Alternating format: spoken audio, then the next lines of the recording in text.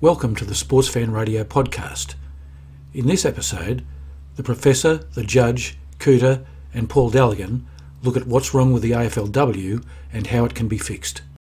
I first wanted to talk about the AFLW. Over the last round, we've seen two teams unable to score a goal. St Kilda against Carlton and GWS playing Adelaide. That can't be good for the competition. What worries me is that at the end of this season, 4 new teams will come in, about 130 extra players who will be able to play AFL standard will be required. Where is the competition going and how can they fix clear systemic problems with what's going on? Well, it's not a good outcome. You always want more goals than an Anthony Robbins seminar. So in any sport, I'd say. So the drought of scoring can't be good for anyone. Judge, have you got some thoughts on it? I have, Professor. I'm afraid I'm going to have to come off the long run today. And I sort of have to establish, I think, my credentials about being a supporter of women's football, which this show has been throughout. So before my current job, I was the lawyer for women's football. I always knew, I'm not just saying this, I always knew that women's football was going to be a revolution. So you can't get greater supporters of the women's game than myself in this program. But what I have to say, Professor, is that a bit of truth-telling needs to be spoken about the game. And I saw that the game yesterday, the Carlton, St Kilda, and a bit of some other games. And I have to say that the real problem is that the standard of the game, I think, is pretty poor, poor to woeful. There are some terrific games, and we saw one a couple of weeks ago with Bulldogs and Adelaide, and they're terrific games. But just watching the game yesterday with St Kilda, it's quite clear that the standard of the players is terrible. You talk about 4 more teams coming in, and if this standard is going to be further diluted, well, look out. It's I said when the game started, 6 years ago, that the comparison I make, and you could say it's an unfair comparison, but it's the only comparison I can make, is comparing it to where you'd put it compared to the men's game. And I thought the AFLW standard about 6 years ago was about 14-year-old boys. And last year I thought it got to the stage of about 17-year-old boys. I saw a football match late last year of an elite 17-year-old kids, boys playing footy. They'd have beaten Carlton AFLW, Killer AFLW by 10 goals yesterday. Now, you can say, well, they're different games, and yes, they are. But this plays into what I think is the greatest problem with AFLW, and that is that it continues to be part of and influenced by the AFL. Now, I've said this long and hard, and I feel I'm almost becoming a voice in the wilderness about this. I just think women do life differently, and they do sport differently, and they do AFL differently. And when I say AFL, I'm going to stop using the expression, is Australian rules football. And I maintain what I've been saying for a long time, Professor, that the AFL should concentrate on what it does well, which is manage 18 elite men's teams. The AFLW, suburban footy, country footy, etc., should start its own league, Australian Rules Football League, where finally women, I think, will start to take charge of their game, what they love to play. What's happening is putting ourselves under the auspices of the AFL. What have we got? We've got this hopeless season, hottest time of the year, cramped in. COVID's not helping, clearly, but the same will happen again next year, where they're playing, 3 games in 2 weeks, 2 games in a week. They're playing in hot conditions, windy conditions, unacceptable ground conditions, at a time of the year where we're not into AFL. I might talk about this more with golf and Cam Smith setting a world record in golf recently, and nobody cares. That's because we Australians have got certain seasons where we expect golf to happen. That's the majors, and we don't care about the rest of it. Well, we don't care at this time of the year, at least these days, about watching AFL football. We know that's March, April to September season. So the women's game is just getting shoved to any part of the calendar that the AFL feels is appropriate. The women's game, I think, is being decimated. It's being ruined, primarily by its association with the AFL. And I keep saying this, that the women have got to break away, that they will never get to a state where they're physically in alignment with the men's game, and thus a genuine alternative to the men's game. That'll take a generation. That'll take 20 years. Coutta and I spoke last week about the fact that the game's been going now for professionally for 6 years, or semi-professionally for 6 years. The fact of the matter is that young girls now see a pathway that they can play, participate in our great game. Well, that's fine, but the 6-year-olds will be of age at 22, 16 years, obviously, from when they were 6, and about 10 years from now, when those girls are starting to come into their own. The standard, as I say, Professor, is if you're expecting a standard similar to what we expect of the men's game, is entirely different and less, and will always suffer from that comparison. If, though, the women's game breaks away from the men's game officially, and the women can actually take control, I don't think Nicole Livingston actually controls the game in any shape or form, then I think we'll start to see some real progress. Back in the old days, when before it was AFLW, when it was women's football, the women didn't see themselves as part of the AFL. They didn't see themselves as inferior to the AFL. They actually consider themselves as having a different product, and a product that they like. I don't know whether those old pioneers look at the game now and say that it's now a better product. There you go. That's my views, Professor. Happy to be excoriated by the panel. I was just going to say thanks for the warning. You're coming in off a long run-up. I think Joel Garner would be proud of that run-up. I've got disgusting, woeful. Apart from that, you enjoyed the night, though? You enjoyed the game? Well, it was terrific. For the small crowd, Professor, I know they didn't tell us the crowd. They got off giving crowds for the AFLW. I went to the match report, crowd to TBC. I didn't think the crowd was all that strong. And I just wonder whether playing at Princes Park or Icon is also a good idea. I think one of the beauties of the women's game is played on smaller grounds, more suburban grounds, park grounds, if you like, where 1,000 people make a lot of noise. You put them in a ground of which can take 40,000 people, it looks pretty sparse. As did the MCG for the 2020 International, when there was, I think, 13,000 on show. The southern stand completely empty. That was a strange look. Yeah. I can tell you, I went to Whitten Oval once, and that was fantastic atmosphere, seeing people coming from all directions to watch the game, and it really united the local community. And obviously the AFL men's team doesn't play there, but it was great to see everyone coming from all directions. Judge, you're right with that comment about crowds. And I say that because I've had experience of it. Back when I was associated with the VFL, the 1996 grand final was played at Princes Park, and there were about 7,000 people there. And it looked a terrible spectacle. It had no atmosphere. It had nothing. The next year, they played the grand final at Port Melbourne.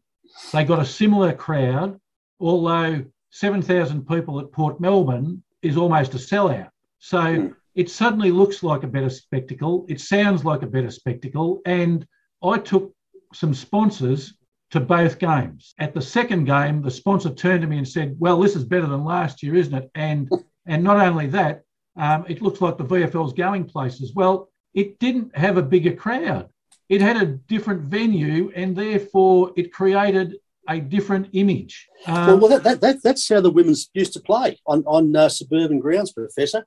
And if they got 500 people, which they often would, that's a good, noisy, involved, vocal crowd. You put 500 people at Princes Park, and you say, "Oh, this game's on its way out." Well, it's a false look. Let me tell you, Judge, I've been at the MCG for a Sheffield Shield match. the gelding and I went there after we'd had lunch one day. We were looking for something to do, so we decided to go and watch a sporting event. When we walked into the ground, the crowd increased to 10. Believe me, I don't know what the Sheffield Shield cricketers got out of playing in front of 10 people. So, they should have been playing the game somewhere else. So the AFL's kidding itself. They want to pretend that the women's game has already reached the heights. And that's why you don't get any criticism of the game. I noticed in the commentary, and by the way, the commentary is starting to drive me a bit nuts with the women's game, but the commentary is never critical. And this is obviously I don't know if it's a set play by the AFL, but it was very uncritical. And I think commentators should be able to say, well, that was woeful. That was appalling. But they don't. It's all good. It's all up. It's all vibe. And I think it's another problem with the game. Apart from the fact, as I say, the commentary is, leaves a bit to be desired. Coutta, what are your thoughts? I've got to disagree a little bit with the judge on this, like we normally do. I think that St Kilda is an issue itself. They put themselves up as being pioneers and the like, and they had Peter Sells, the first female coach. Now, Peter Sell's no longer there, which is fine. I'm not sure that the new appointment of Nicky Del Sando either is... I don't know if he's the right person for the club. I don't think he's ever done a list management, a recruitment. He hasn't coached his own team. He's coached the Next Generation Academy at St Kilda. So how's he being expected to build a club? Now, the two best players for St Kilda, admittedly, are not playing, but they played Carlton yesterday, who are one position above them on the ladder, and they lost by 7 goals. Couldn't kick a goal. Do you know the worst part is that they kicked the first 2 behinds of the game? And they did, Coutta. In the first 9 minutes, they had, in fact, the first 20 seconds, they had the first point, and then a couple of minutes later, they had a poster, from 20 metres out, and that was it. That was all their scoring. And that was it for the day. Now, I watched St Kilda, and they don't look as though they've got a game plan. Now, if you want to look at the video of Nick Del Sando from the week before about the effort that they put in against Brisbane and how he talks about how we're improving, and now yesterday's a massive step backwards for that club, for that list of players, and I would think for their program. The issue you raised earlier, Professor, is that there's going to be 120 new players required to put on AFLW lists, okay? So out of it, where are they going to come from? What they're going to do is they're going to, well, again, I think this will be a show. This will be a show coming up that I'm going to talk about. I'm going to go further into this, but out of the clubs, they're going to have to find 103. Now, some of them are affiliated with VFL clubs. So Hawthorn have a VFL club. There's some other ones. So WA, they've put both teams in, but they've got a league underpinning them, John. They've got a seven-team competition in the Waffle. The Sandful is an interesting one. They're obviously got Port Adelaide coming in next year. How many players will go from Adelaide across to Port Adelaide now that the Adelaide Crows have won the flags? And what will happen is that the most marketable person probably in the game, definitely in South Australia, you would expect would go from the Crows across to Port Adelaide, which is Aaron Phillips, who's just a freak of a player. So she'll go across. Players will leave Adelaide, go across. Adelaide will then have to, and Port Adelaide will then draw from possibly other clubs getting players to come home, etc. And then what they'll do is they've got a competition in South Australia that is an 8-team competition as well. So they'll bring players from there coming up. But we're asking these players who haven't been drafted or they're playing at these lower comps to come up and play in the AFLW competition immediately and be competitive. So if you look at the Victorian teams, at the moment, John, the VFLW is being played. Mm-hmm. The VFLW is being played at the moment. Like, it staggers me that is the case, that it's being played now. It's always been played. The VFLW has always been played during the season, not to satisfy the AFLW. So if you look at the teams that are playing in the VFLW at the moment, you've got Carlton, you've got the Southern Saints, you've got Casey, you've got Darebin, you've got the Bulldogs, Williamstown, Geelong, Hawthorn, North Melbourne, Collingwood, Essendon, Port Melbourne. Now, in there, from my reckoning, there's only 3 clubs that are standalone clubs that aren't affiliated in some way with an AFL club. or AFLW club, I should say. So obviously Carlton, the Southern Saints to St Kilda, play out of Trevor Barker Oval down at Sandringham. Again, a horrible place to play footy with that wind. Horrible place. You got Casey, who's with the Melbourne AFLW.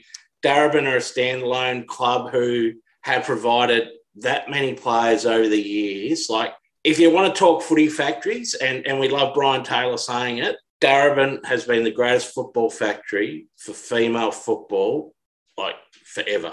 You've got the Bulldogs, you've got Williamstown, Geelong, Hawthorn, North Collingwood, Essendon, Port Melbourne. Now, Hawthorn are coming in next year and Essendon are coming next year. Now, are those teams going to provide those players to go up and play AFLW with players that they get from other clubs? Now, there is nothing to talk about what happens next year. I think what's going to happen is we're going to get the end of the season, award a premiership, and then go, we've got 22 teams, we've got 18 teams next year. We're going to make these rules. You can only take 2 players from each club, maximum, and then go from there. The draft's going to be subsidised, I think, or whatever they're going to do with that. So the teams that have played for years probably don't get a look in until picks 30 to 40 maybe. So you're going to have this compromised draft. That means that AFLW is going to, I think, look stupid again. Like, it's just because no one knows what's happening. No one knows what it looks like going forward. There is a 10-year plan for women's football, but I can't see anything that talks about the AFLW specifically, because that is a product, and we call it a product, but that is a product that's being delivered. And at the moment, I think it's being sold short, which we talk about all the time. We talked about it last week, Coutta, and I thank you for sending me that plan. I had no idea there was a plan. That's not a plan. That is a marketing document. We talked about management bingo and all the rest of it. That's just full of marketing stuff. I didn't see any real light in the hill in terms of the future of the women's game. The other thing is the standard of the football has improved. And there will be games, there are games that are horrible to watch. And what happens is, I think it changes the standard of both teams. So we talked about the Adelaide Bulldogs game probably being one of the best games of AFLW that's ever been played. Played in perfect conditions in Adelaide at Norwood Oval, which creates good football. When we're playing matches at Casey, when we're playing matches at Maroochydore, Trevor Barker Oval, these grounds that are shocking for even VFL stand. Like, look, think of the number of games that you've watched at Trevor Barker Oval where there hasn't been wind. Think about Casey when there hasn't been wind. And it is shocking footy to watch at those grounds because the wind blows from the east to the west, the west to the east, or the north to the south, or northwest, southeast, whatever it is. And there's predominantly one side that's played. Now, you don't get that if you're playing at, like, Melbourne, Brisbane tonight, as an example, Professor. It's being played at Carrara or Metricon, whatever it's called now. You won't get that wind. You'll get perfect conditions for 2 of the best teams in the AFLW to hopefully put on a really good game of footy. Open, expansive, skillful footy being played tonight. I think it's tucked away somewhere on pay TV. So my fundamental point about the women's game dissociating itself from the AFL, you disagree with. You think the women should... I think you've raised a perfect point. The VFLW would be a far better bedfellow partner for the women's game than the AFL, because I think the VFL is more akin to grassroots sport, which I think is what the women's game is more akin to. The women's game is not an elite game. The AFL is an elite competition, and I think the disparity between the two just becomes more and more evident all the time, particularly, as I say, when the AFL controlling the game shoves the women's game into whatever part of the season it wants to. I think the women's game would be far better joining up with the VFLW. You mentioned Darebin. That's a club that has always genuinely encouraged women's football. I'll go back a step, is that the AFL should not be involved in AFLW. Right. That's clear. That's clear as day. Continues to be. I still don't understand the role of the CEO. I'm still unsure about Nicole's role. She's a great face for it, and that's it. But I don't know actually what she does behind it.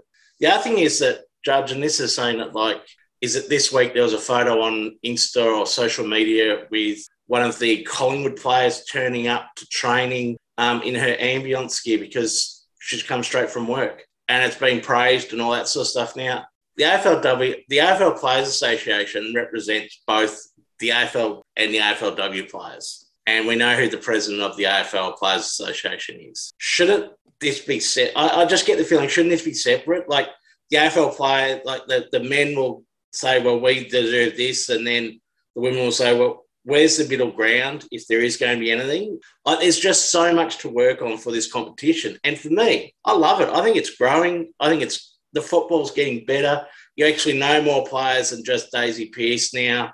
You've got young kids that are going along watching it. Paul's point before about the Western Oval, I had a memory come up this week from 5 years ago, I think it was. Melbourne played the Bulldogs out there in a practice match.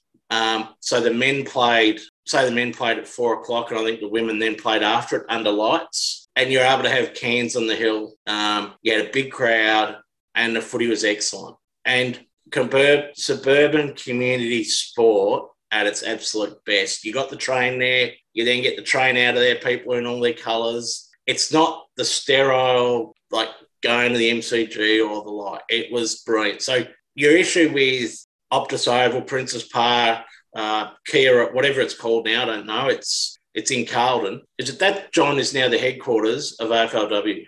That's Icon. Yeah, Icon is the home of AFLW. Yeah. That's the facility that they're going to have as their ground. So again, they're sharing it with Carlton. I think the umpires, Professor, you might know, I think the umpires might still be there. So it's not their own ground. It's not their own facility. They're sharing it with the others. And it's a pretty crap ground, to be honest, John. Like, it's just got stands that have been hobbled together. Yeah, it looks half built. And now... I'm very interested, the two of you, though, you talk at length about the game. How could you be so at odds with whether the standard is improving? And you're not just saying it's flatlining, Judge. You are saying the standard is plummeting, and yet we've got Coutta, who knows the sport well as well, saying in his view it's improving. I'm still trying to work out that. Sure. I think there's a greater disparity between the good teams and the lower teams, and St Kilda is woeful. And I think both of those teams yesterday would have been beaten by a good team of 17-year-old boys. Different from the elite teams, the Adelaides, possibly the Crows, the Bulldogs. That what concerns me is not only that it is flatlining at the lower levels, it's going to get worse. Now, I know it will get better as the 6-year-olds become the 22-year-olds, but that's going to take, as I say, a generation.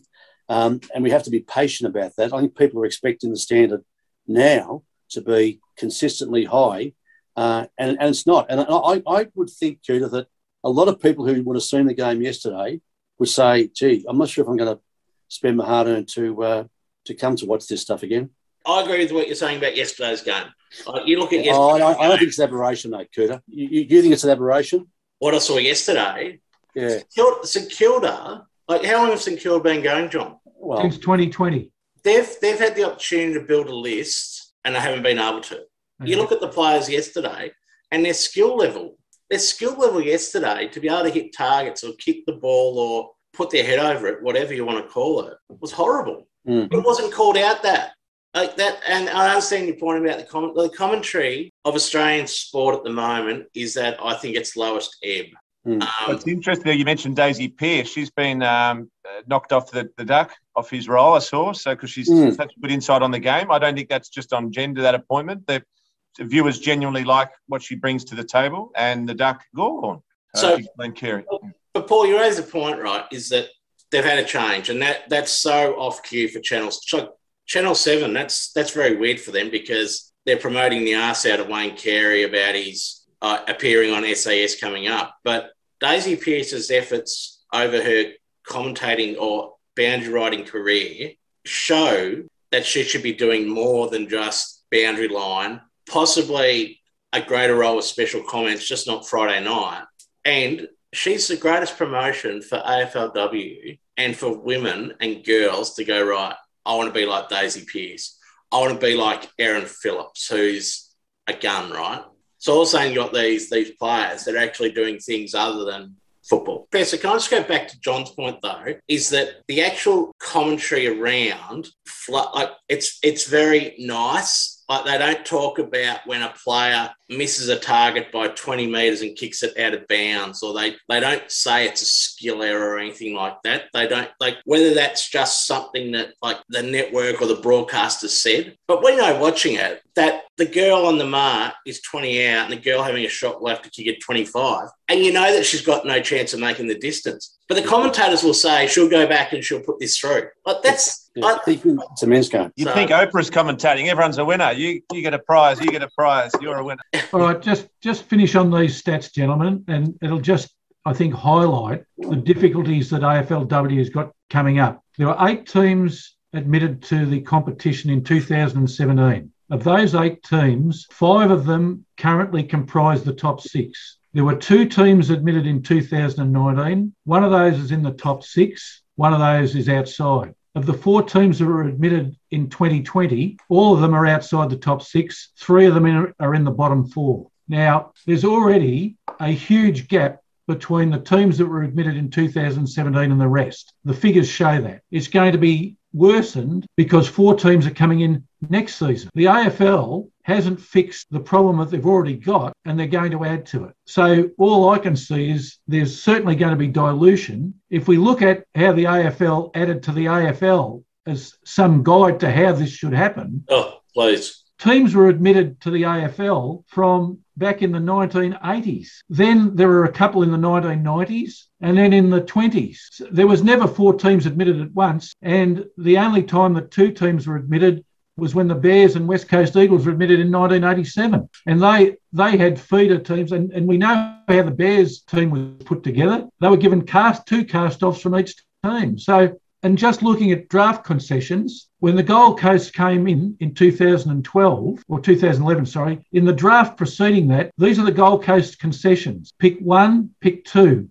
pick 3, pick 5, pick 7, pick 9, pick 11, pick 13, pick 15. We've got 4 women's teams coming in. For one team to be at least competitive, they would have to get the same concessions that Gold Coast got when they came in, but they can't because there's 4 teams coming in. And then where does that leave the rest of the competition?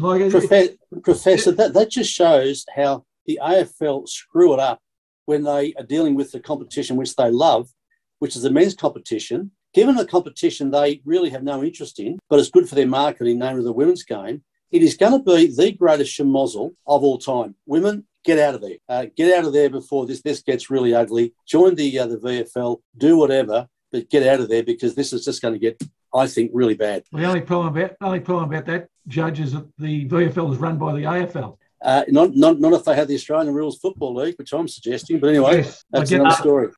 Professor, can I just go back? Why didn't the AFL just do all 18 teams at once, right? And they did a couple of years of the show. I was going to show the show game of Melbourne versus Bulldogs, and they got to draft a couple of teams, and then they showed that and said this is what. So they got them to play from Darebin and WA and whatever it was, right? Why didn't they at that time just go, right, we're going to get all 18 teams into a competition? Because guess what? We would not be sitting here today talking about admitting 4 clubs and making the competition weaker. We would have been in a position from day one of having 18 teams, and the standard might have been worse at day one, but guess what? We're not here today talking about how crap it is that the AFL is running the women's competition. We're looking at concessions to get 4 teams in, etc., etc. Like, I know that they couldn't do it because I don't think there was the numbers of females playing footy, or they're able to because of the semi-professional status, but it just seems that from day one, we've been doomed to the way they've done it. And here we are today, what we've got. Coutta, I'm going to go out and buy a DeLorean and get myself a flux capacitor and do exactly that, because that's the only solution that could happen. And they should have seen that at the time. The fact of the matter is they really didn't care. As long as they were seen to be on the right side of women, who make up almost half the spectators of the game, that was their aim. And the proverbial chickens are coming home to roost. Thanks for listening to the Sportsfan Radio podcast. Don't forget to subscribe and tell your friends about us.